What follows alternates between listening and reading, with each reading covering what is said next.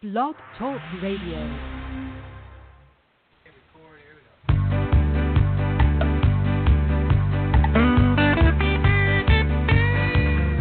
I'm going to a city that's set on a hill. Its ruler and maker is the Lord God above. Oh, I'm going to a city and it's set on a hill. And someday I'll be in heaven and there'll be no sorrow there. Oh, I'm going to a city. Hello, everybody. God bless you today. This is the day the Lord has made, and we will rejoice and be glad in it. Amen. This is Susan Puzio, and I want to welcome you to the Prophetic News Radio broadcast on Blog Talk Radio. And we have a very special guest with us today, Steve Lumbley of Apostasy Watch. And we are going to tear down some strongholds today and some very alarming doctrines. I find it very alarming. The Nephilim teaching and the interest in the book of Enoch, which I personally believe is an occult book, and it has nothing to do with the Bible. So really what prompted this show is some friends of mine, good friends really, were starting to get involved and interested in the Nephilim teaching and the book of Enoch, and I was a little alarmed when I saw some information about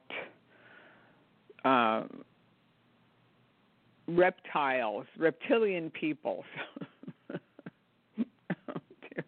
You know, it's the Twilight Zone. It's the Twilight Zone. Let me put it to you that way. It's science fiction. It doesn't exist. And there's some people who have put up videos, I guess, on YouTube and have come with this theory that some people are actually reptiles, that they... And you can't make this stuff up. I mean, it's so hard to believe that any Bible-believing Christian would even want to delve into these things and then to actually start believing them. But there's one person on the internet, and he has a ministry, so-called, but he puts up this video and he's got like a green person on the video, and it looks like somebody from outer space. And he's saying that this person, this green being, actually goes into human beings, and they don't know that the person is going into them and taking over their personality. Stick with the Bible. Just stick with the Bible. Don't read things into the Bible that aren't there. We have to realize that we are in the end times, and the devil is a deceiver. He's a liar, and he wants to deceive you and get you off into these strange doctrines.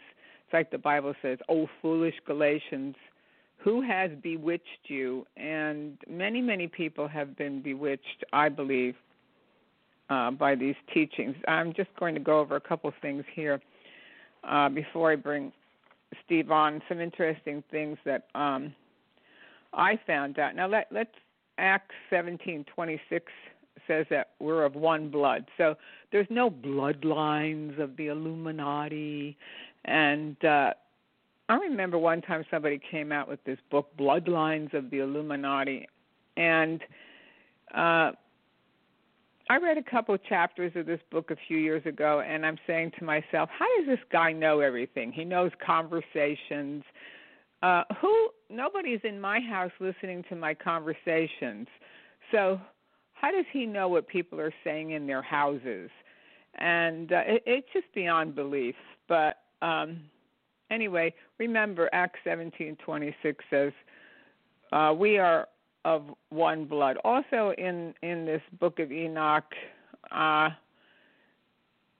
they say that Enoch was 500 years old. And, of course, the Bible says that Enoch was 365 years old in Genesis 5:23. He lived 365 years, but yet in the book of Enoch, chapter 60, it says Enoch's 500th year. So who are you going to believe? Are you going to believe the book of Enoch, or are you going to believe the Bible? Also, it says that they had these giants, and they were, one so-called Bible teacher says they were 30 feet high, and then in the book of Enoch, I guess they're 3,000 ells, E-L-L-S, tall. And they say that they're 30 feet tall or a mile high. So if these Nephilim really had children with human beings, how did a human woman manage to carry this monster in her stomach? Oh, please. I can't. I don't know. Also, they have a name for an angel in the book of Enoch, Uriel, U-R-I-E-L. There's no such angel in the Bible. Uriel, and if you do a search, I did this morning, the warlock, horrible person, Aleister Crowley, a very well-known warlock, he talks about the angel Uriel. So that's where the angel Uriel comes from. And also, James Bruce, who was the person that supposedly discovered the book of Enoch,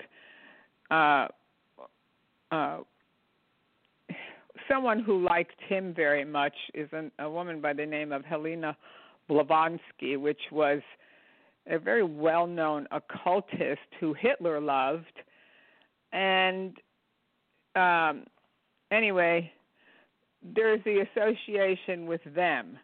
So the book of Enoch is a Gnostic book. We'll probably, when Steve comes on, we'll probably talk a little bit about Gnosticism and what is Gnosticism, mysticism. And this is a book that's loved by occultists. They love the book of Enoch. They love to deceive you. And so those are a couple of the things that I came up with doing some research. The book of Enoch is in the Semitic language also, which is from the Essenes, which is a Gnostic sect. So, like I said, Madame Blavatsky and this James Bruce were associated, and she was a member of the Golden Dawn and a colleague of Aleister Crowley, the warlock. So those are some of the things that I came up with. And remember, Revelation 21:8 says that but the fearful and unbelieving and the abominable and murderers and whoremongers and sorcerers and idolaters and all liars shall have their part in the lake which burneth with fire and brimstone, which is the second death. So God hasn't given us the spirit of fear, but of power, love, and a sound mind. And these teachings cause people to fear. They bring fear on people. And we're not supposed to be afraid of Nephilim and this other foolishness. So anyway, let me see if this is Steve. I think this is Steve. Is this Steve? Yes, it is. Can you hear me okay? Yeah. Hi, Steve. Hey, Susan. Thanks for having me on today. I appreciate it. Yeah, I'm so glad to have you on. Thank you so very much for coming on today. I know that we had done a show like this previously about 2 or 3 years ago, I guess. But anyway, I wanted to revisit it because, like I said before, some friends of mine got involved in this, and it was very disturbing to me how far-fetched it is, especially when I was looking at this reptilian, them talking about people turning into reptiles, and then they talk about astral projection, and they actually leave their home and they go traveling, not bodily, but through the spirit world.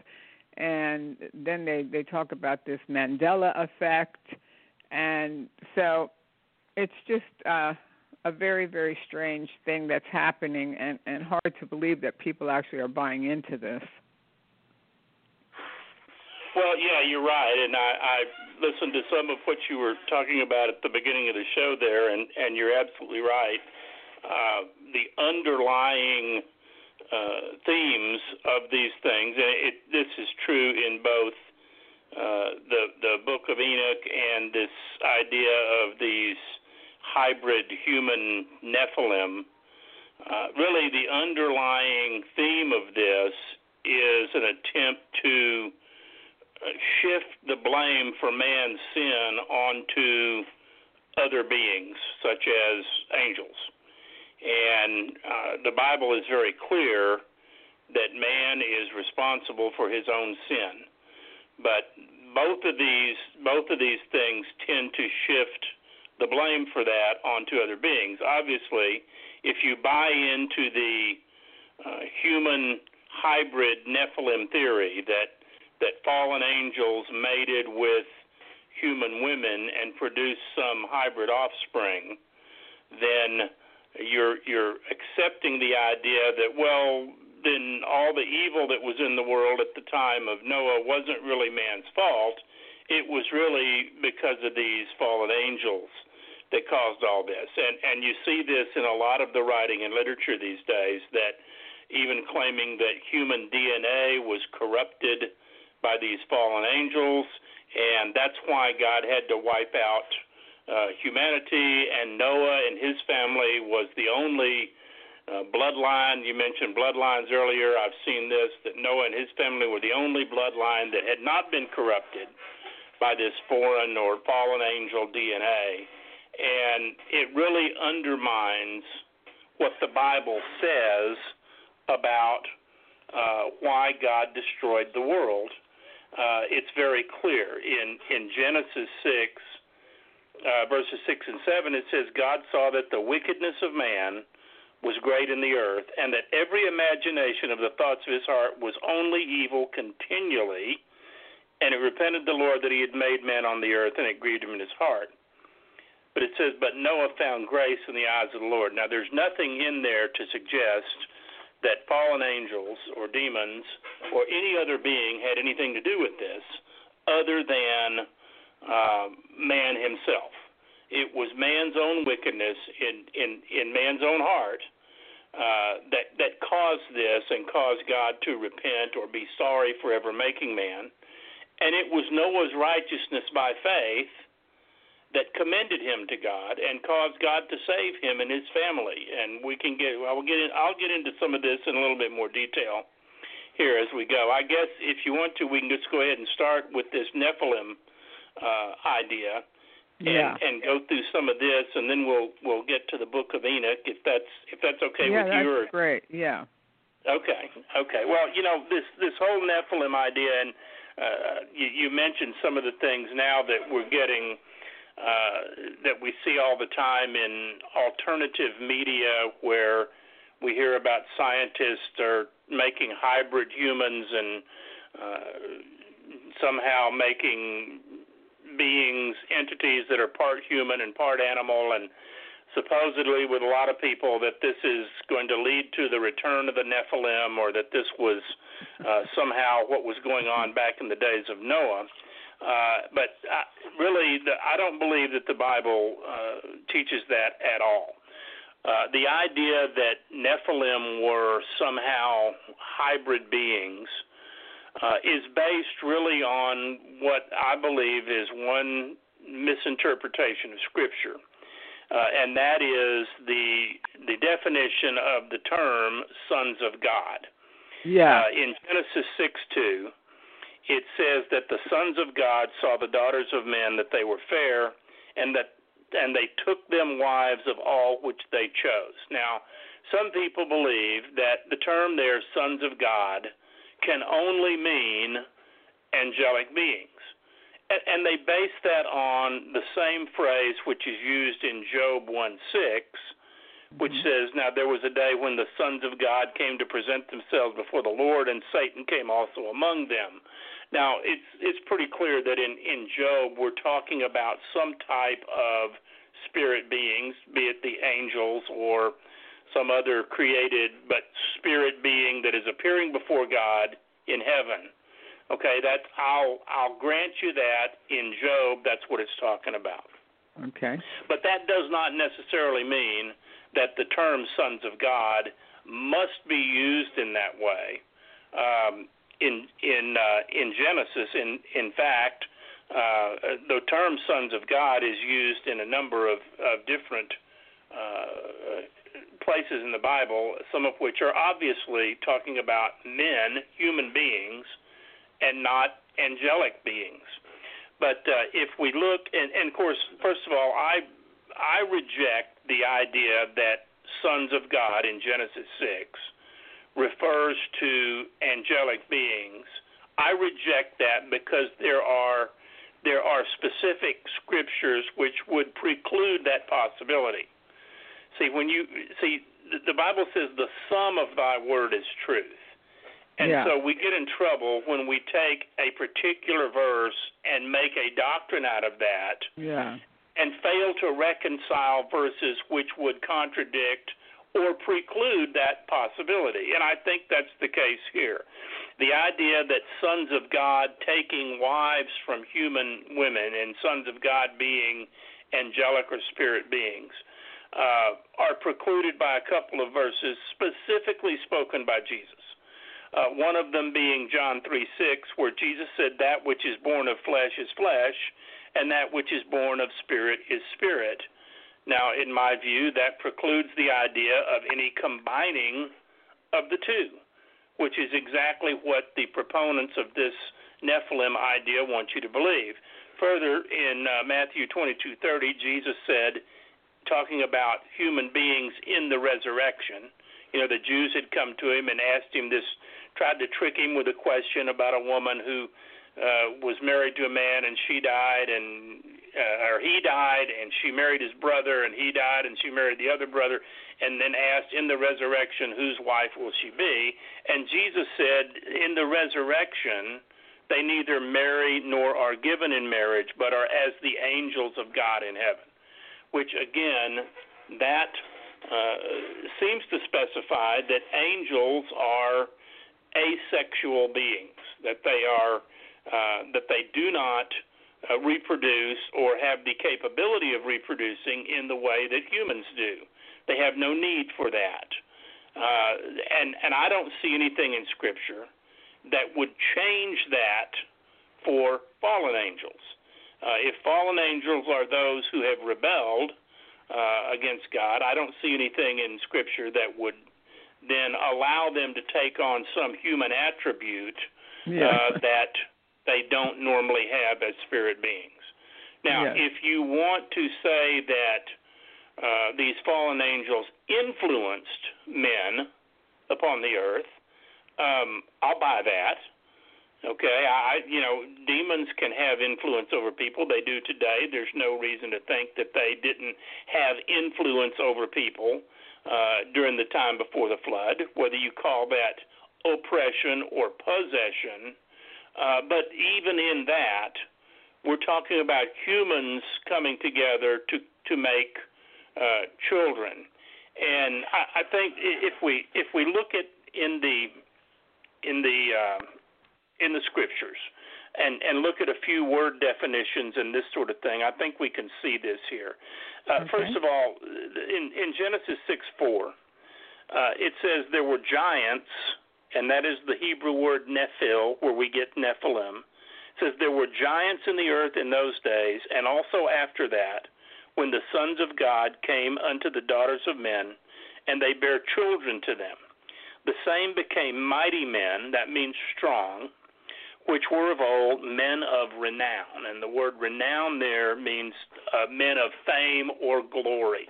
Yeah. But the sticking point goes back to this word giants, which is from the Hebrew word nephil, or where we get Nephilim. Now, there's a meaning to this word which properly means essentially a bully or a tyrant. Yeah. Right. Now, it's also it also has a meaning of a faller or one who falls upon. In other words, if you are attacked by a group of tyrants or ruffians, you can say they fell upon you. That is the meaning that this term has in Hebrew. It's from a root word naphal, N-A-P-H-A-L, which means to fall, literally fall or be cast down, or to cause to fall, or to throw down. Now, some have taken this to mean that these are fallen angels or fallen beings. There's nothing in this, however, that would indicate that the term fallen should be applied to a spirit being rather than to a human. We remember humans are in a fallen condition. And in fact, in the Gesenius Hebrew lexicon, he wrote that some have rendered this great, the word nephil, some have rendered it to mean great or large in size, large in body, but he felt that was incorrect because it really means excellent or noble or skillful. And he said that the Hebrew interpreters interpret this as falling upon or attacking. So again, there's a difference in opinion of how you interpret this. I believe the idea that this applies, this word falling or falling upon, applies to spirit beings, and thus these are gigantic, large in size, fallen angels. I think that's a misinterpretation, which has led to this whole idea and this whole doctrine of human angelic hybrids. And again, as I said before, the underlying theme there is removing the blame for sin from man and placing it upon these fallen beings. It's interesting to note that the word giant, this same word, giant, nephil, is also used in Numbers 13:33, where the Jewish spies went into the promised land in Canaan, and they came back with an evil report. Pardon me, which says that in Numbers 13:33, it says, "There we saw the giants," again, same word, nephil, "the sons of Anak, which come of the giants, and we were in our own sight as grasshoppers, and so we were in their sight." Now, a couple of things to note here. No one that I know of is willing to interpret this as the people in Canaan were some type of human, angelic, fallen angel hybrid. The spies were simply saying we felt like grasshoppers in their sight. Now, they may have been large physically, although that's not even clear that these were the sons of Anak were large physically. But I don't know of anyone who wants to interpret this the same way as they do that term in Genesis 6:4. I think it's very important that we be consistent in interpretation. So when we see it in Numbers, we don't think of it as some type of human spirit fallen angel hybrid. We just think of it as them saying, wow, these are big people and they're more powerful than us, they're stronger than us, and we can't take this land. There are other uses of the term giant in the Old Testament. It's interesting to note, though, that in at least one case, in the case of Goliath and his brothers, who it specifically tells us how big Goliath was. What was it, 6 cubits in a span, and his spear was like a weaver's beam, and this sort of thing. So he was obviously a very physically large human, but the term giant is never used for Goliath or his brothers. The word champion is used. He was the champion of the Philistine, but the word giant in this sense, Nephil, is never used for him. The other one in the Old Testament that's known as a giant is Og, the king of Bashan. He is described as a giant, the term giant, but the Hebrew word is different. In his case, the Hebrew word is Rapha, meaning from the Raphaim, which was a tribe of large people that lived in Canaan. So here we have a case of the Hebrew word Rapha, interpreted or translated, I should say, Rapha translated in the King James Bible as giant. But it's not the same word as Nephil, which is also translated as giant back in Genesis. So what we see again, Og is described as a very large person. He is described as a giant, but using a different Hebrew word. So basically, this Nephil, we do not see this elsewhere. The other thing I would point out is that in the case of Goliath, his brothers, and Og, all of these giants are large human beings, appeared in the narrative, in the biblical narrative, after the flood. So I've heard of many people propose the idea that God sent the flood because he had to rid humanity of this bad DNA, get these giants out of here. We can't have that anymore, but yet here we have giants again after the flood. And so apparently whatever God did to wipe out humanity because of that didn't work, because I guess these fallen angels came back and again. Maybe they were hiding on the ark. Yeah, maybe so. I don't know. But when you think about this logically, and I insist that God gave us common sense and logic for a reason, and we should use that. And unfortunately, too often we don't use our common sense when it comes to these things.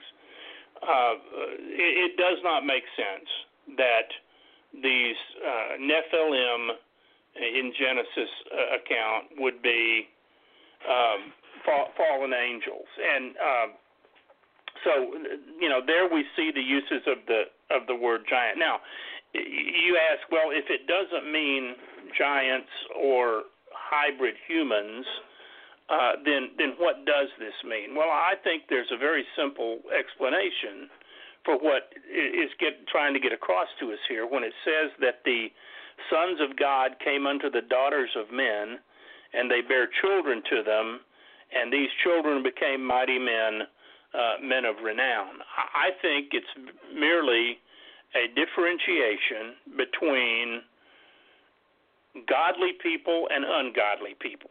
I believe from the very beginning, and we see this in the earth today, we have in the earth, as you know, not every human being is a quote-unquote child of God. According to Scripture, the true children of God are those who have been redeemed by Christ, who have believed on Christ and been born again of the Spirit.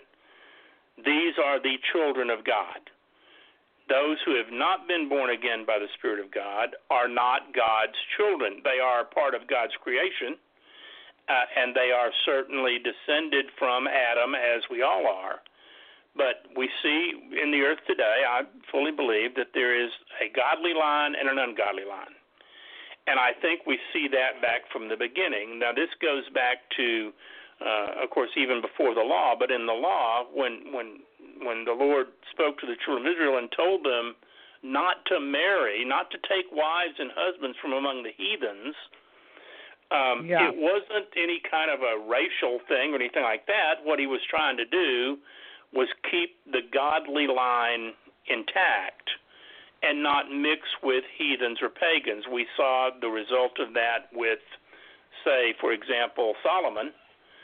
who took hundreds of wives from pagans, and his wives turned his heart from the Lord, and he began worshiping as a pagan and that sort of thing. So this is the danger, and I think this is what the message is here, all the way back in Genesis, that the sons of God, the godly line, began to see the women, Gentile, if you will, if you want to use that term, or pagan women, those who were not among the godly line, and took them for wives.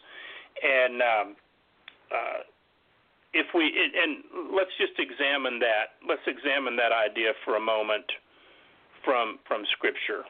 Do you mind if I go on here, or do you have any questions? No, great. I'm kind of dominating here, so if you I want you to dominate. That's fine, because I want people to get the one thought.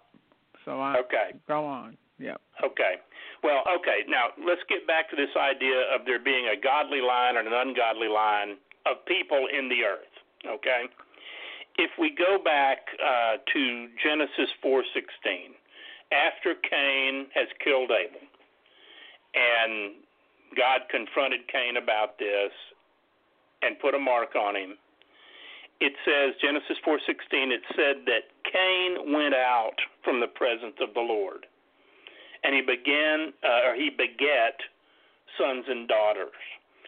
So Cain clearly left the presence of the Lord and began to have children, essentially outside the presence of the Lord.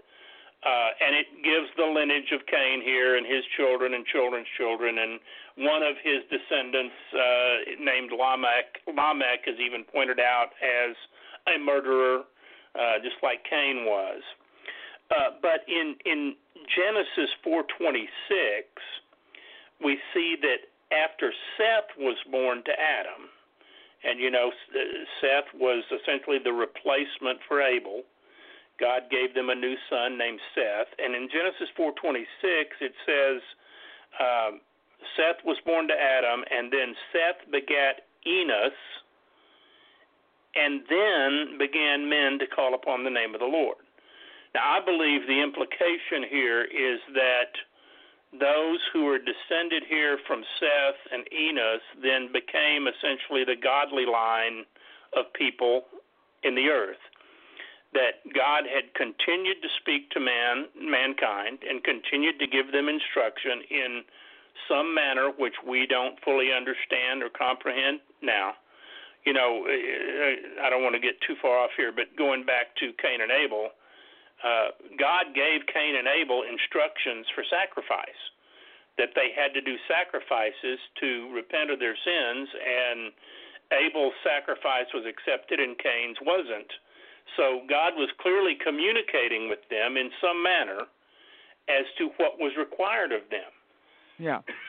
I think we see the same thing here when it says, after Seth begat Enos and men began to call upon the name of the Lord. I believe the implication there is clearly that this line from Seth and Enos was godly, as opposed to Cain, who went out from the presence of the Lord. Now, if we also go then to move forward a little bit to Genesis chapter 5, we see some other verses that I think are somewhat telling. Genesis 5:1 says, "This is the book of the generations of Adam. In the day that God created man, in the likeness of God made he him." Now, this is simply a restating of what is stated earlier when God first created Adam and said, "Let us create man in our own image and our likeness." So again, it restates the idea that God had made Adam in his image. And in verse 3 it says, "And Adam lived 130 years and begat a son in his own likeness after his image, and called his name Seth." Now again, I think this, and I'm not going to create an absolute doctrine on this, but I think there's an implication here that Seth was in the image of Adam as Adam was in the image of God. And I don't think we see that implication as it applies to Cain and his descendants who are outside the presence of God. Does that make sense? Yeah. Okay. That's kind of like where that they also developed then that serpent seed doctrine from Cain. Yeah. That whole, and again, that's another, falsehood. Reading something into the scripture about Cain being born of a liaison between Eve and the serpent, and that's not anywhere in scripture. But the idea that here's what I want to make clear about that. The serpent seed doctrine specifically speaks to the idea that Eve had relations with the serpent in some form or fashion and thus conceived Cain. I absolutely reject that as being non-scriptural at all. Now, the idea that Satan, represented by the serpent, has a line of people or has a seed in the earth is biblical. Now, this is spiritually speaking, not physically speaking. But because God said to the serpent, he said, I will put enmity between her seed and your seed, which would indicate that the serpent has a seed or a line in the earth. Jesus said something similar to the Jewish religious leaders when they said Abraham's our father, and Jesus said, no, if Abraham was your father, you'd believe me. He said, your father is the devil. Your father was a liar from the beginning, and you do the works of your father, the devil. So spiritually speaking, it is biblical, I believe, to understand that there is, again, it's this same idea I spoke up earlier, this separation between godly people and ungodly people. Godly right, people. But we're not saying that people had sex with the devil. Because some people say that. They say, I was the bride of Satan. And I think, again, please pardon the sound effects here. I live on a pretty busy street, and there's a fire station right down the street from us, so I get this a couple of times a day. But we don't want anybody to think that that's what we're saying here. Yeah, that's again, not what we're saying. Thanks for bringing that out, because, again, let me go back to what Jesus said. That which is born of spirit is spirit, and that which is born of flesh is flesh. Jesus made the distinction between being born physically and being born again. Born again, right. And specifically that's what we're saying. That's what when Nicodemus said, well, how can I be born again? He said, no, you don't understand. I'm talking about spiritually. So what we're talking about here is we're talking about spiritually. Everyone has a spirit father, and it's either God, the true God, Jehovah, through his son, Christ Jesus, and through faith in him, or your father spiritually is the devil. It does not mean any type of physical contact, physical birthing, or physical relationship. It is a spiritual relationship that you have to understand it in those terms. So that's what we're talking about here, really. And again, going back to Genesis 6:2 and 4, where it talks about the sons of God seeing the daughters of men. I absolutely believe that what God is laying out here is the distinction between godly people, those who called upon the name of the Lord, and those who didn't, and the intermingling of those two. We see this prohibition in the law of Moses when it talks about not taking wives from among the Gentiles and the pagans. We see the same thing in the New Covenant when it says don't be unequally yoked with unbelievers. And we all understand that to mean that you should not marry an unbeliever, that if you're a believer, if you're a Christian and Jesus is your Lord, that you should not marry someone who's an unbeliever. Everybody understands that. So this is something I think. When you read that chapter in context, even, that's what it's saying. When you read the whole thing in context, and you don't just pull out one verse and make a doctrine out of it, that's what it's saying. It says in verse 5 right after that, and God saw that the wickedness of man was great in the earth. Exactly.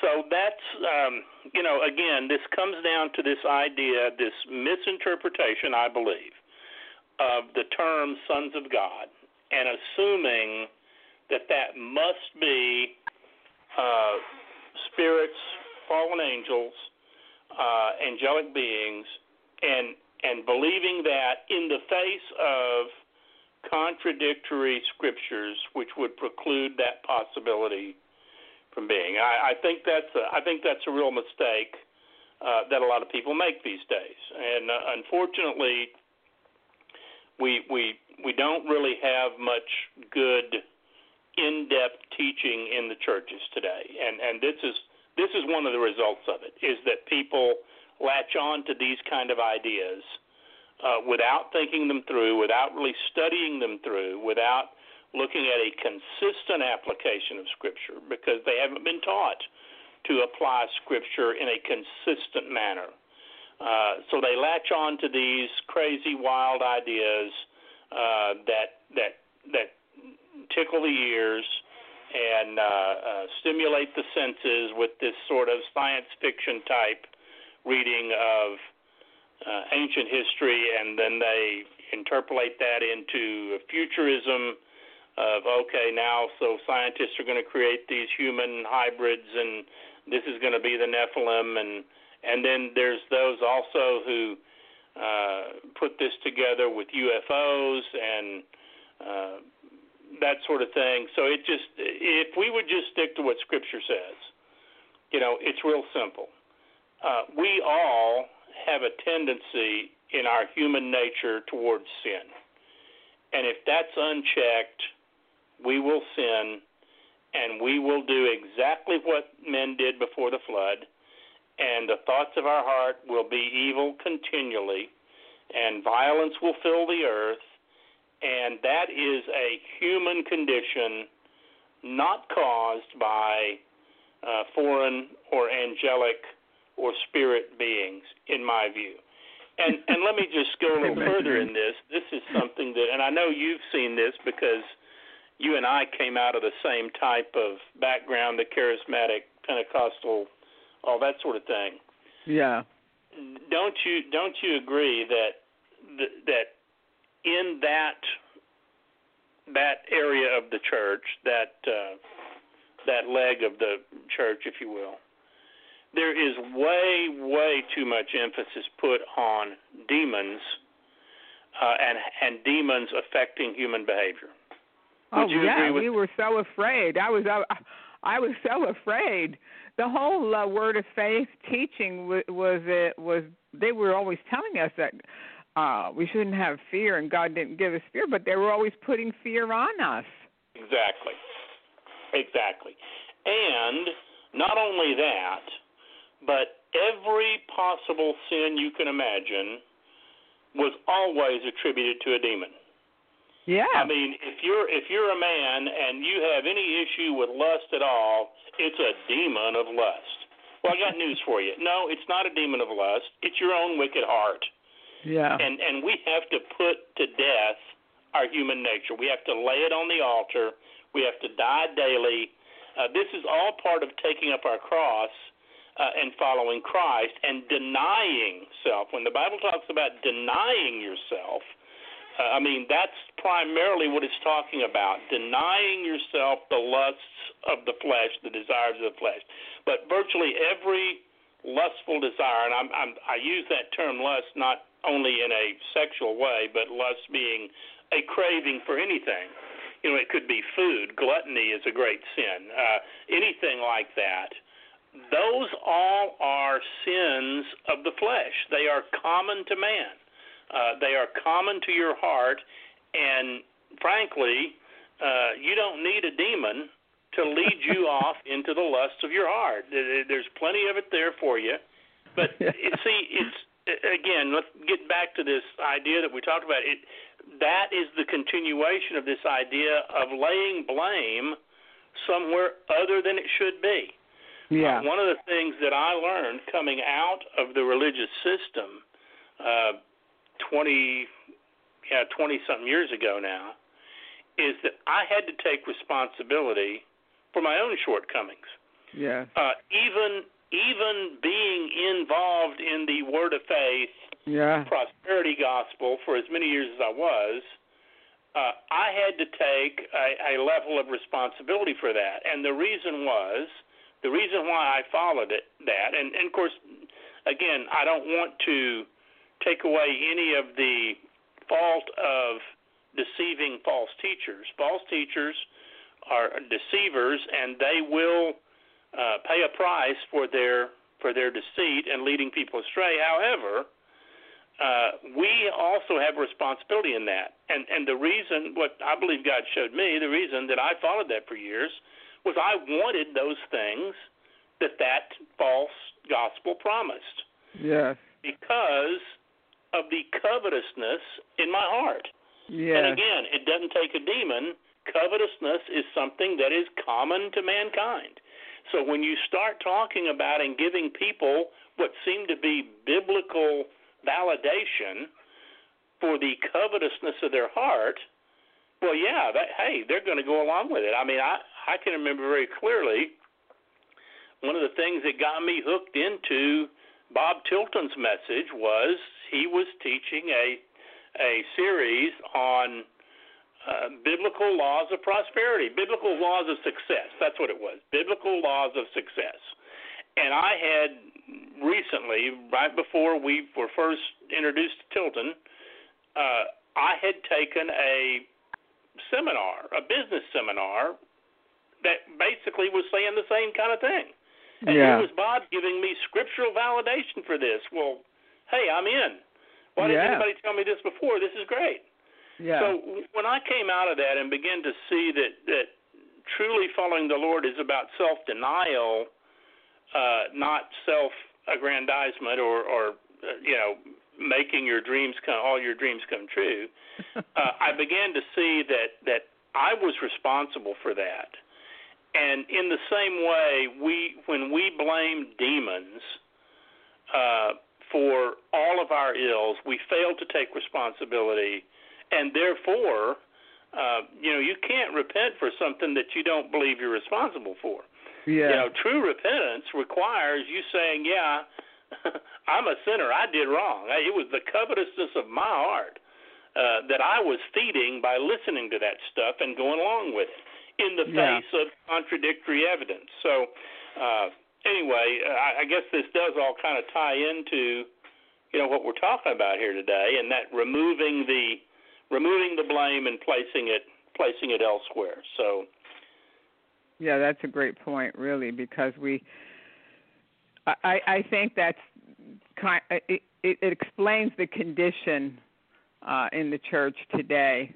What we're seeing is that people aren't reading the Word. They're not taking responsibility for spending time in the Word like they should. And then they are full of lust as far as the lust of the flesh, the lust of the eyes, the pride of life, the accumulation of things. Exactly. And the so-called church, for the most part, is teaching that this is what it means to be successful and to have all your dreams come true, accumulate wealth, and have bigger and better. And so that seems to be, to me, it seems to be an open door, really, for the Antichrist and the teachings of in the end times when Jesus said that many will come in my name and will teach these false doctrines and lead people astray. And we're seeing so many people being led astray, and then they open themselves up to these kind of science fiction things where, of course, we see that these movies, when they talk about outer space, E.T. and then Star Wars and all these things. And these things are very popular with people. Yeah, absolutely.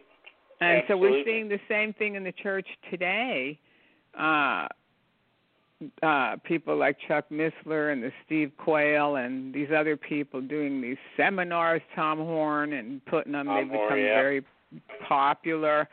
Yep. And they write these extensive volumes on this. They go on and on and on. Yep. And they take basically from Genesis 6. It is amazing to me. And I'll mention this again later on, but Titus, it warns us not to be taken in by Jewish fables, and a lot of this goes back to Jewish mysticism. Kabbalah. I'll get into that a little bit more in the Book of Enoch. But one more thing I just wanted to point out here on this is, we're talking about how the misinterpretation of Genesis, the term sons of God, leads people to wrong conclusions and leads them to pass blame onto these other angelic beings. And again, as I said, God destroyed man on the earth because the wickedness of man was great, and the thoughts and imaginations of his heart was evil continually, with no mention of any type of demonic influence at all. But the alternative to that, and the reason that God saved Noah, says God that Noah found grace in the eyes of the Lord. Again, this does not have anything to do with Noah's bloodline being contaminated or uncontaminated by fallen beings. What it says in Hebrews 11:17, it says, by faith, Noah, being warned of God of things not yet seen, moved with fear, prepared an ark for the saving of his house, by which he condemned the world and became the heir of righteousness, which is by faith. You see, so again, this throughout Scripture, we have this common thread of righteousness by faith. He became an heir of righteousness. How? By faith. Not because of who his daddy was, not because of his bloodline, none of that. It was by faith in Christ, him looking forward to the coming of Christ. In 2 Peter describes Noah. It says, and God spared not the old world, but saved Noah, the eighth person, a preacher of righteousness. Yeah. So here was Noah. Noah walked by faith. He was a preacher of righteousness.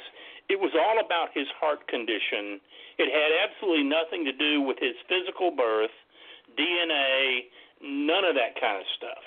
And again, this is the lack of good, solid biblical teaching, I believe, in the churches today. Have caused people to err and not understand the difference between flesh and spirit. And they tend to see things only with their fleshly eyes. And they tend to interpret things only by the flesh. And I was having a conversation with a brother here recently who he's a little bit tied up into some of the Hebrew root stuff, although he kind of denies the Hebrew root, but he still thinks that, well, we need to physically keep the Sabbath and this sort of thing. And Paul said, hey, look, if you want to keep a day, keep a day. If you don't, that's okay too. Let everyone be persuaded. So I'm not being condemning about this, but he was having a real problem seeing the spiritual fulfillment of those Old Testament physical things which were actually, even though they were in the physical realm, the Bible says they were types and shadows. You see, the spiritual is the true fulfillment of that. And I believe it's because the spiritual is eternal. This physical is only temporal. All of this physical world is going to be gone. Our physical bodies are going to be gone. They're going to dissolve back into the dust, and we are going to be raised up in a new spiritual body that is eternal. So the eternal fulfillment of these things is what is really important, not going back and trying to reconstitute these things in some sort of fleshly form. So let's talk about the Book of Enoch now. What did you come up with there? Well, and I heard you talking earlier at the beginning of the show. You're absolutely right on those things, and I'll just add a little bit to that. Of course, the Book of Enoch is what's known as a pseudepigraphal work, and what that means, pseudepigraphal, merely means that it is the authorship is falsely attributed to Enoch. Even the most staunch defenders of the Book of Enoch will admit that it was not written by Enoch. Now, that's the first red flag to anyone who thinks that the Book of Enoch is worth studying. It was not written by Enoch. There's no way it could have been written by Enoch. Obviously, the books of the Bible that are accepted as the canon of inspired by the Holy Spirit The book of Matthew was written by Matthew, Mark by Mark, John by John, Luke by Luke. We have corroboration of that not only in the Bible but in extra-biblical resources. Luke wrote the book of Acts. Again, that's all corroborated by not only the Bible but other sources. Enoch did not write this volume that we have that's known as the Book of Enoch. Now, there's actually several books of Enoch out there. The one that is most prominent is known as First Enoch or 1 Enoch. That book was apparently it was known somewhat in the early 2nd century by some of the early church fathers, but it was essentially lost to history until the late 1700s. This fellow named Bruce, I believe you mentioned, Bruce, 1773, found a complete copy of this Book of Enoch in Ethiopia, and it was in the Ethiopian language, and it was being used as part of an Ethiopian. It was included in a Bible that the Ethiopians were using. He brought back 3 copies of this and had it translated from Ethiopian into English, and apparently it had been originally Greek to Ethiopian and then to English. It consists of it was probably originally written in Hebrew. Scholars believe it consists of some revelations purportedly given to Enoch and even Noah. But it is pseudepigraphal in that we know that Enoch didn't write it, and it is believed to have been a 1st or early 2nd century written document. So again, many, many centuries after Enoch actually lived. And of course, if you think about it, again, if we use a little common sense here, which is not always so common, Enoch lived before the flood. If he had written it, and if this was actually Enoch's thoughts and ideas, it would have had to have survived the flood. We have no record of any written material that comes down to us prior to the Great Flood. Noah would have had to have it with him on the boat, which is, I suppose, possible, but there's no way of corroborating that. There's no evidence of that at all. And then the other issue you have is, what language did they speak on the earth before the flood? What language would it have been written in, and how could it possibly have been interpreted or I'm losing my word here. How could it possibly have been translated into Hebrew, English, Greek, whatever? So it makes no sense to, if you are one who thinks that this really is from Enoch, let me disabuse you of that notion right away. And again, as I say, even the most,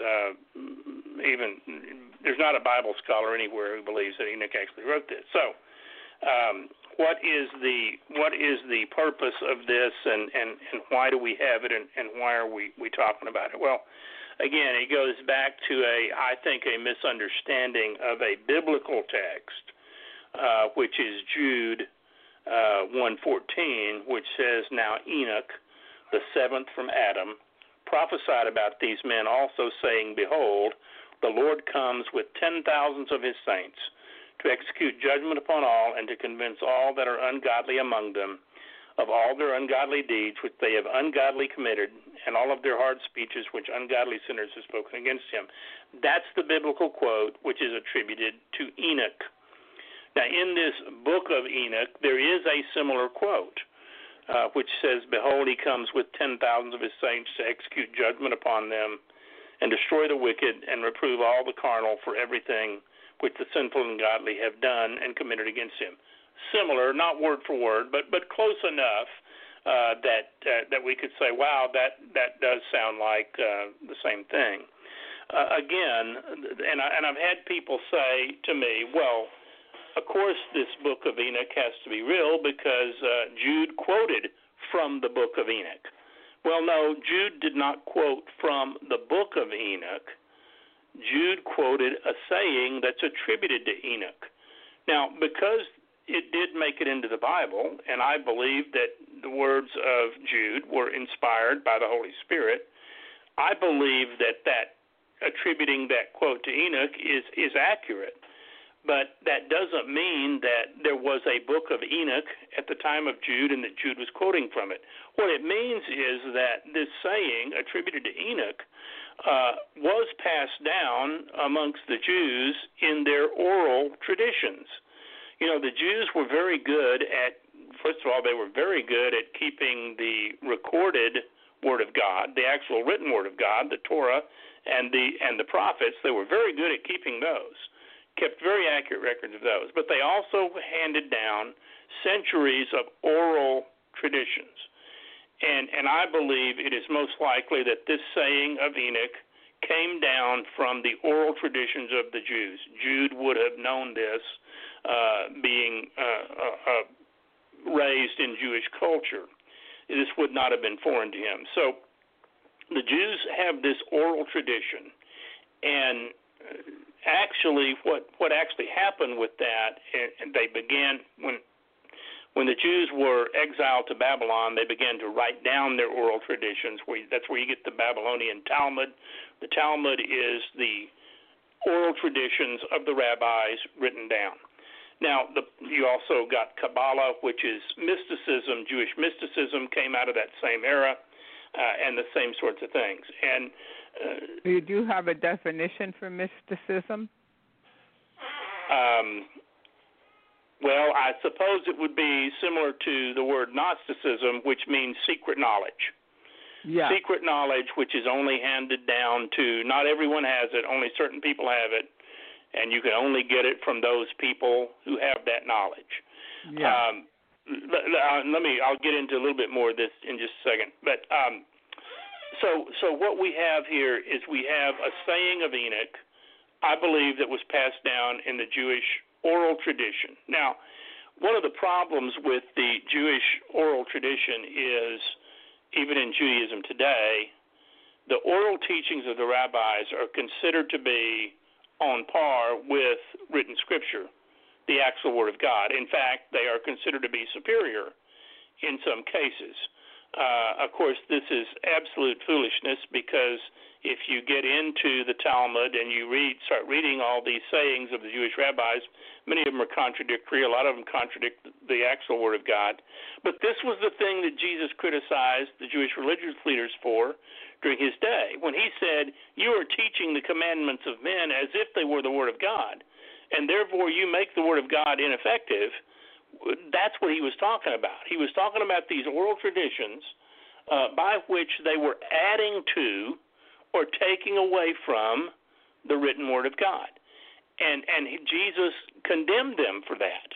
And that is one of the problems with Rabbinic Judaism, and still is to this day, is that they take the teachings of men, the rabbis, and make these teachings equal to the written Word of God, and in some cases superior to.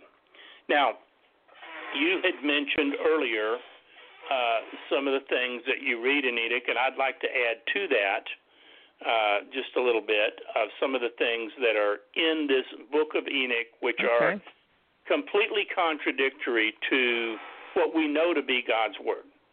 Okay? And again, I think it's important that we have a reverence for the Word of God, and that we understand that the canon of Scripture, as it has come to us, I happen to believe that the God that created this universe and created us is certainly powerful enough to give us His Word and maintain the integrity of that Word down through the centuries. And so I believe what we have as the canon of Scripture today is accurate. I believe it is what God intends us to know, and I believe that there is everything that we need there for life and godliness. So when you come across material that is purportedly from God or purportedly some sort of Scripture that contradicts what we know is the Word of God, I think that has to be rejected. So let me just read a couple of things here that are, I think, are important. In chapter 40 of the book of Enoch, verse 2 says, "Beyond number and reckoning, who stood before the Lord of spirits, and on the four sides of the Lord of spirits I saw four presences, different from those that sleep not, and I learnt their names. For the angel that went with me made known to me their names and showed me all the hidden things." Now, before I go any further, let me just say that some of the terminology in this book of Enoch, things like four presences, and the Lord of spirits, and those who sleep not. The book of Enoch uses a lot of terminology that is foreign to actual Scripture that we know. Yeah. It's almost as if someone tried to make it sound like Scripture, but it's not quite Scripture. Okay. Yeah.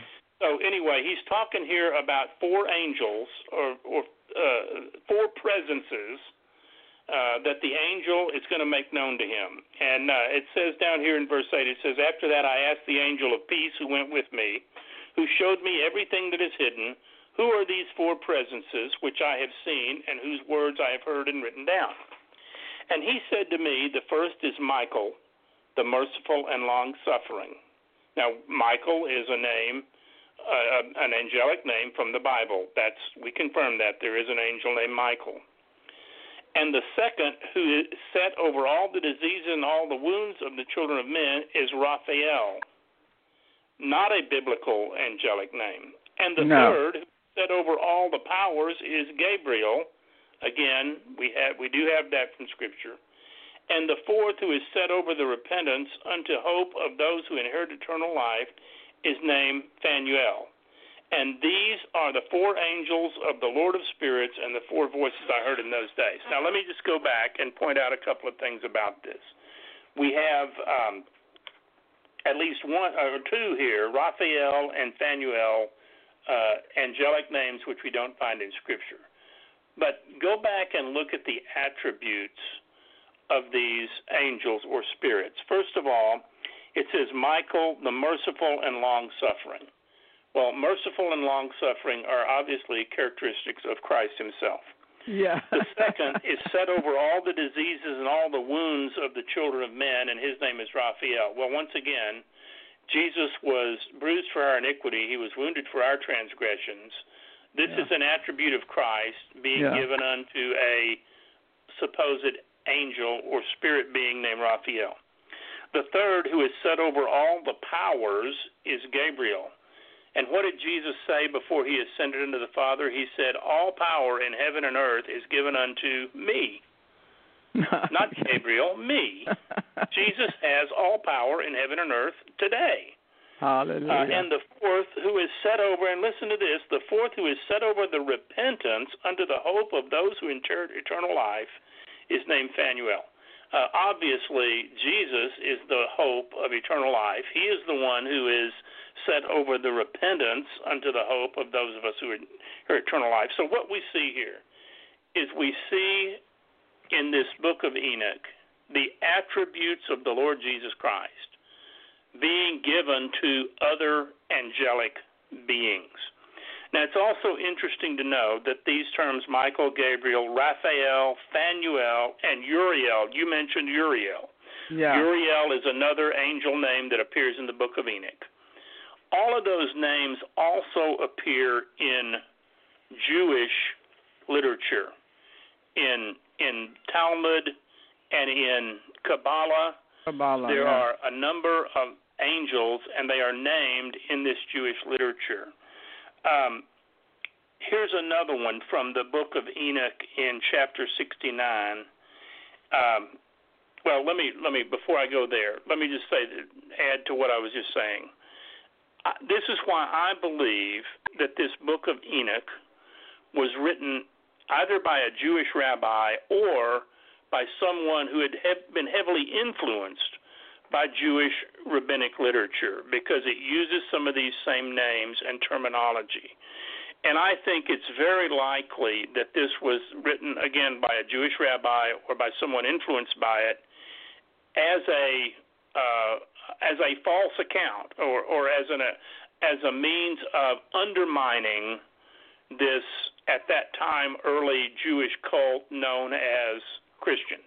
Yeah. We have to remember that in the early part of, as the church began to be formed in the first century and even into the second century, they began to get some persecution from the government in Rome. There's no question about that. But their greatest enemy, really, during all that time, even into the second century, was the Jews.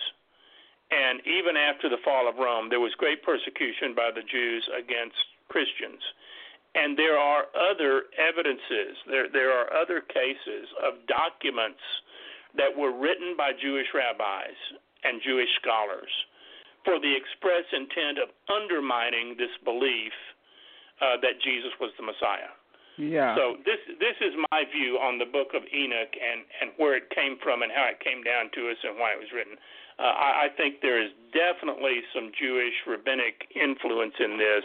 And again, going back to what it says in Titus, that we should not give heed to Jewish fables and commandments of men that turn people from the truth. And I think that's absolutely the purpose of this book of Enoch. Now, let me just give another example here of something that's written in the book of Enoch, and this is found in Enoch chapter 69. It says, and the fourth, again, another angel, a fourth was named Penemu. That's spelled P-E-N-E-M-U-E. And it says, he taught the children of men the bitter and the sweet, and he taught them all the secrets of their wisdom. And he instructed mankind in writing with ink and paper, and thereby many sinned from eternity to eternity and until this day. For men were not created for such a purpose to give confirmation to their good faith with pen and ink. For men were created exactly like the angels, to the intent that they should continue pure and righteous, and death, which destroys everything, could not have taken hold of them. But through this their knowledge they are perishing, and through this power it is consuming me. Now, again, we go back to a couple of themes here. One is the removal of blame from man and his own heart unto something else. This idea that by using ink and paper and writing things down, man is sinning, and that is somehow a sin against God, and that men were not created for such a purpose to give confirmation to their good faith with pen and ink. I think, again, this betrays this idea of the oral tradition being superior to the written Word of God. That idea that the oral traditions of the rabbis is superior to the written Word is ingrained in Rabbinic Judaism. And I think this line here betrays that type of thinking. And it also, again, it lays blame for man's sin on this angel who taught them how to read and write, essentially. So I find that is just absolutely ludicrous, that mankind is somehow sinning by using ink and paper, and that this angel taught men all the secrets of their wisdom. Of course, this is not exclusive to the Book of Enoch. There are a lot of ideas out there, and again, much of this comes down from Jewish mysticism, rabbinic literature, rabbinic oral teachings that say that angels interacted with men and taught them how to do all kinds of things. Now, the Bible doesn't say anything about that. It talks about how, and I don't have these notes right in front of me, but it talks about how, Jubal became the father of all them who were musicians, and then there were others who learned how to work in brass and iron and that sort of thing. So there's no hint in Scripture that angels, either fallen angels or good angels, had anything to do with mankind learning trades and learning things like chemistry and geology and all of these arithmetic, all of these things that are attributed to in folklore, attributed to angels. We don't see any hint of that in Scripture. No, there's nothing like that. In fact, even the Mormons love this Book of Enoch and talk about these angels and things. So I think the point you made, though, Steve, one of the points that sticks with me the most is the point that you made about Enoch came before the flood. So how did if he wrote this book, then how did it survive? What, Noah took it on the ark, and Noah loved this book so much that he took it on the ark, so it could be passed down. It doesn't make any sense.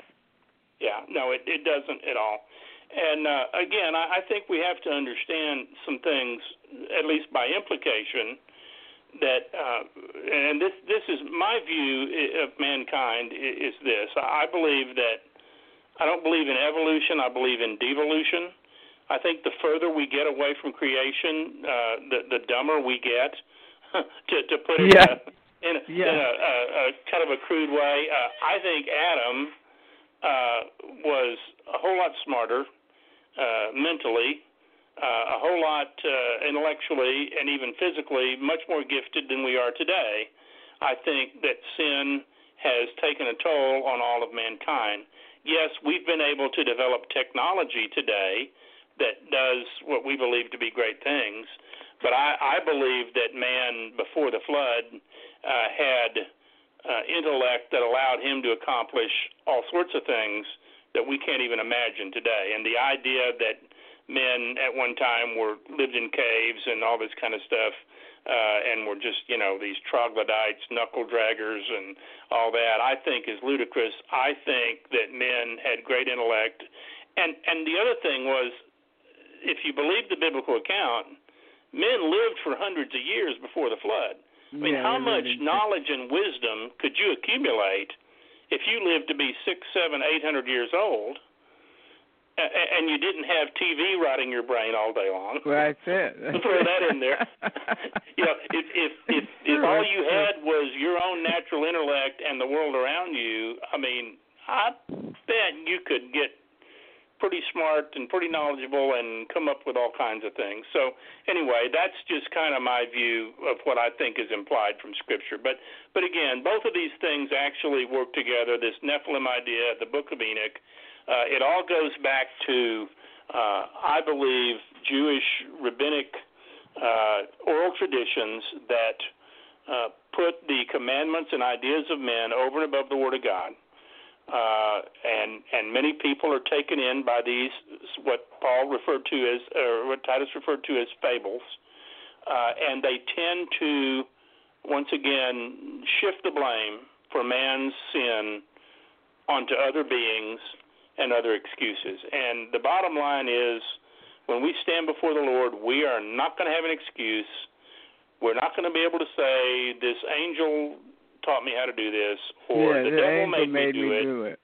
None of that is going to hold any water, because it's all going to be on you. And I guarantee you, in that day, the day of judgment, you will know it. And all of this stuff will be very clear. And you will understand very clearly. What about when the angels wanted to have sex with when they were banging on Lot's door? Well, again, these were humans who were banging on Lot's door. The angels were there to protect Lot, and apparently these angels had taken human form. Now, taking on human form, and I'm glad you brought this up because this has been brought up before. Well, maybe these fallen angels took on human form and thereby had sexual relations with women. Again, taking on a form does not completely, I don't believe, would give one the complete attributes of that being. In other words, a picture of someone is not that person. If an angel is able to take on the shape or form of a man, that doesn't necessarily mean, I don't believe, that he's capable of doing all those things that man would do, because he doesn't have he had blood body. Or he had male body parts. He may have had male body parts, but again, it's not a flesh body. It's still spirit. It's still spirit. In a form that looks like a flesh body. So that's how I would answer that. Now, again, if you want to go back to the idea that there was demonic influence among men, I don't deny that in those who were outside the presence of the Lord spiritually are influenced by the devil and his minions. We know that today, and the Scripture talks about the children of Satan and those who are motivated and more or less controlled by those spirits are those who are outside the presence of the Lord. So, again, just to summarize, I think you're right. If they took on the form of men, that still doesn't give them a flesh body. It still doesn't give the ability to create a human spirit hybrid, because flesh is flesh and spirit is spirit. Yes. And the devil's not a creator anyway. I mean, he can't. And he's not everywhere. He's not all-knowing. He's not everywhere like God is omnipresent. The devil's not everywhere watching everybody. He's so busy. The devil is just so busy. Absolutely. That's what people believe. He's just so busy interfering in everybody's life every day. But it's just not so. Most of the time, we're our own worst enemies. But I don't think we're going to have time to take any questions today, because we're just about out of time here. But is there anything else you wanted to say in closing? Well, I think I don't know. I think we kind of covered it. Again, I think it goes back to having a reverence for the Word of God. I got a question similar to this from a reader here just earlier today about a friend of hers that thinks that a particular book written by a false teacher is just wonderful, and this is and what I told him was this person really doesn't have any reverence for the Word of God, because this particular book contradicts God's Word in a number of places, and they're basing their ideas on their subjective experience. If there's one thing that I could convince people that they really need to do, is that they really need to come to an understanding that God's Word is true and everything else is a lie. Yeah. I mean, I don't mean that in a literal way. You know what I'm saying. God's Word is true. The sum of thy word, the Bible says, is truth. And we need to get in and study to show ourselves approved, study for ourselves. Don't take other people's word for it, but allow the Holy Spirit to be your teacher, and just determine that, you know what, I believe this is truth, and if I find an area that doesn't quite make sense or contradicts, I'm going to seek the Holy Spirit about this. And I have done that for a number of years, and I've always found that the Holy Spirit brings me to the knowledge of the truth and brings me understanding about these things. So I think that is very important, and if we do that, we will not be deceived. The other thing I would like to add, and you said something earlier about this, about back when we were in the religious system, and all, I have found, for me, I found being in the religious system an actual hindrance to studying and understanding the truth, because you are, in this day and age, and I know a lot of people, well, no, my church is good, and I love my pastor, and he loves the Lord, and I don't doubt any of that. I'm sure that's true. But in today's apostate religious system, there is so much false, so much false ideas that are being intermingled out there. It really helped me to get out of that and come out of that. And I just sat down with the Lord one day and said, you know what? I believe this word is true, and I'm going to sit down and I'm going to let you teach me out of this word. Yeah. And if what I see being done in the religious world, on TV or in a church or wherever, if that does not go along with your word, I'm going to reject that, and I'm going to stick with your word. And I have found that obviously has put me at odds with religious people in a number of situations over the years, but I'm going to go with God's word, and I'm going to stick with that, and I think that we're always safe when we do that. So I would encourage people to take God's word as being the truth and study it for yourself and let the Holy Spirit be your teacher. Yeah, that's really the message we want to leave with the people today is take time and put all the other books aside, all the teachings, everything, and just sit down with your Bible and read it verse by verse, chapter by chapter. Read it in context so that you'll Amen. see what it's really saying. So that's what helped me so much is when Amen. I said, I'm sticking with the Word. I don't care who says what, or if the Word says it, I'm going with it. Amen. And you can have a sound mind. God hasn't Absolutely. given us the spirit of fear, but of power, love, Right. and a sound mind. And if you veer off of God's Word and start looking at here and there and going, you're not going to have a sound mind. That's right. You won't have a sound mind. Right. Well, So, what I found too is that it's a process and it takes time, and it's something that I'm still learning every day. Yeah. Because particularly if you've been in the religious system for any period of time, you already have a bunch of assumptions planted in you that may or may not be true. And overcoming these assumptions that you had is a big part of the process of coming out of that and understanding the truth.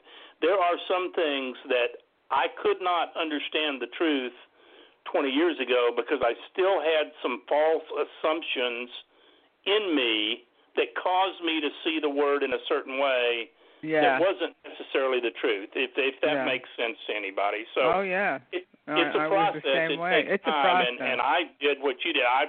For a couple of years, I didn't read any other books other than the Scriptures. I didn't read commentaries. I didn't read anything. And somebody one time criticized me. Oh, Lumbley, he said he doesn't read anybody else's book. And I said, well, no. I said for a period of time I didn't.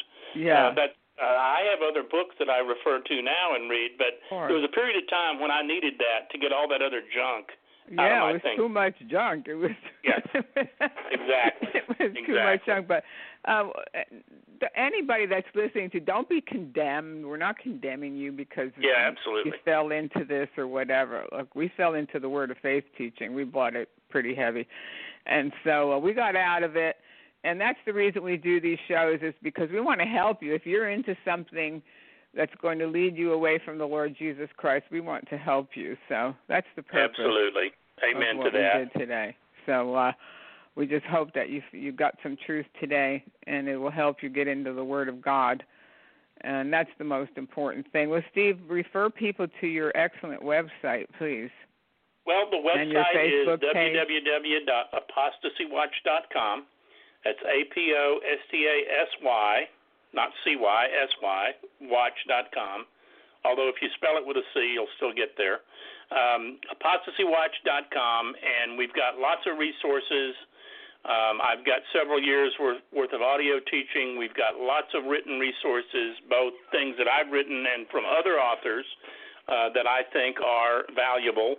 And we have sections there on false teachers. We have sections on spiritual abuse and overcoming spiritual abuse and all those sorts of things. So we hope that you will go to the website if you're not familiar with it and use the resources that are there. And we're, like Susan, we're also on Facebook, and we have lively discussions every day on Facebook. We kind of use that as a blog and post stories and discuss them on our Facebook page. So we hope you would join us at the website or on Facebook, and you can email me anytime from the website, and I will answer you as I can. Sometimes I'm not always able to answer immediately, but I will get back to you if you write to me. So apostasywatch.com, and hope to see you there. Okay, Steve, thank you so much for coming on. Hey, I enjoyed being on anytime. Love to do it. Then. All right, God bless. God bless you, Susan. Bye-bye. All right, everybody. Sorry, I don't know if people had questions, but we didn't get to your questions today. But if you do have any questions for Steve, go to his website, apostasywatch.com, or go to Facebook, and he said he will answer. He will answer you, so do that. Okay, but everybody, thank you so much for being with me today. God bless you. And don't forget the YouTube channel, my new book, Seed Faith, Can a Man Bribe God? That's available on Amazon and on lulu.com, Lulu. And don't forget the most important thing is, are you born again? Have you made Jesus Christ your Lord and Savior today? Have you asked him to forgive you of your sins and give you a brand new life. Read the 3rd chapter of John today and read the book of Romans. Give your life to Jesus today. He loves you. God bless you all. Bye-bye.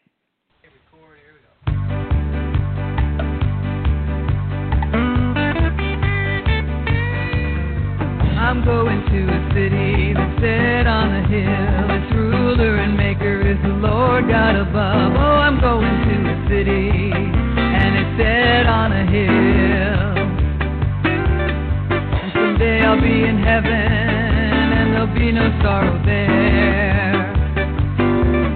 Oh, I'm going to a city, it lies 4 square. The gates are made of jasper, and I'll see Jesus there. I'm going to a city, and it's set on a hill. And someday I'll be in heaven, and there'll be no sorrow there.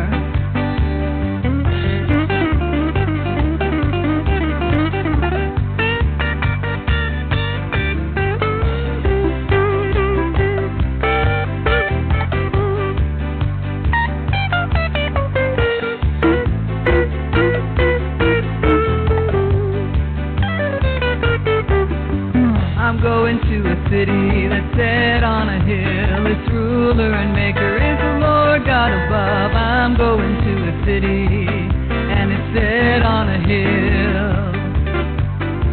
And someday I'll be in heaven, and there'll be no sorrow there.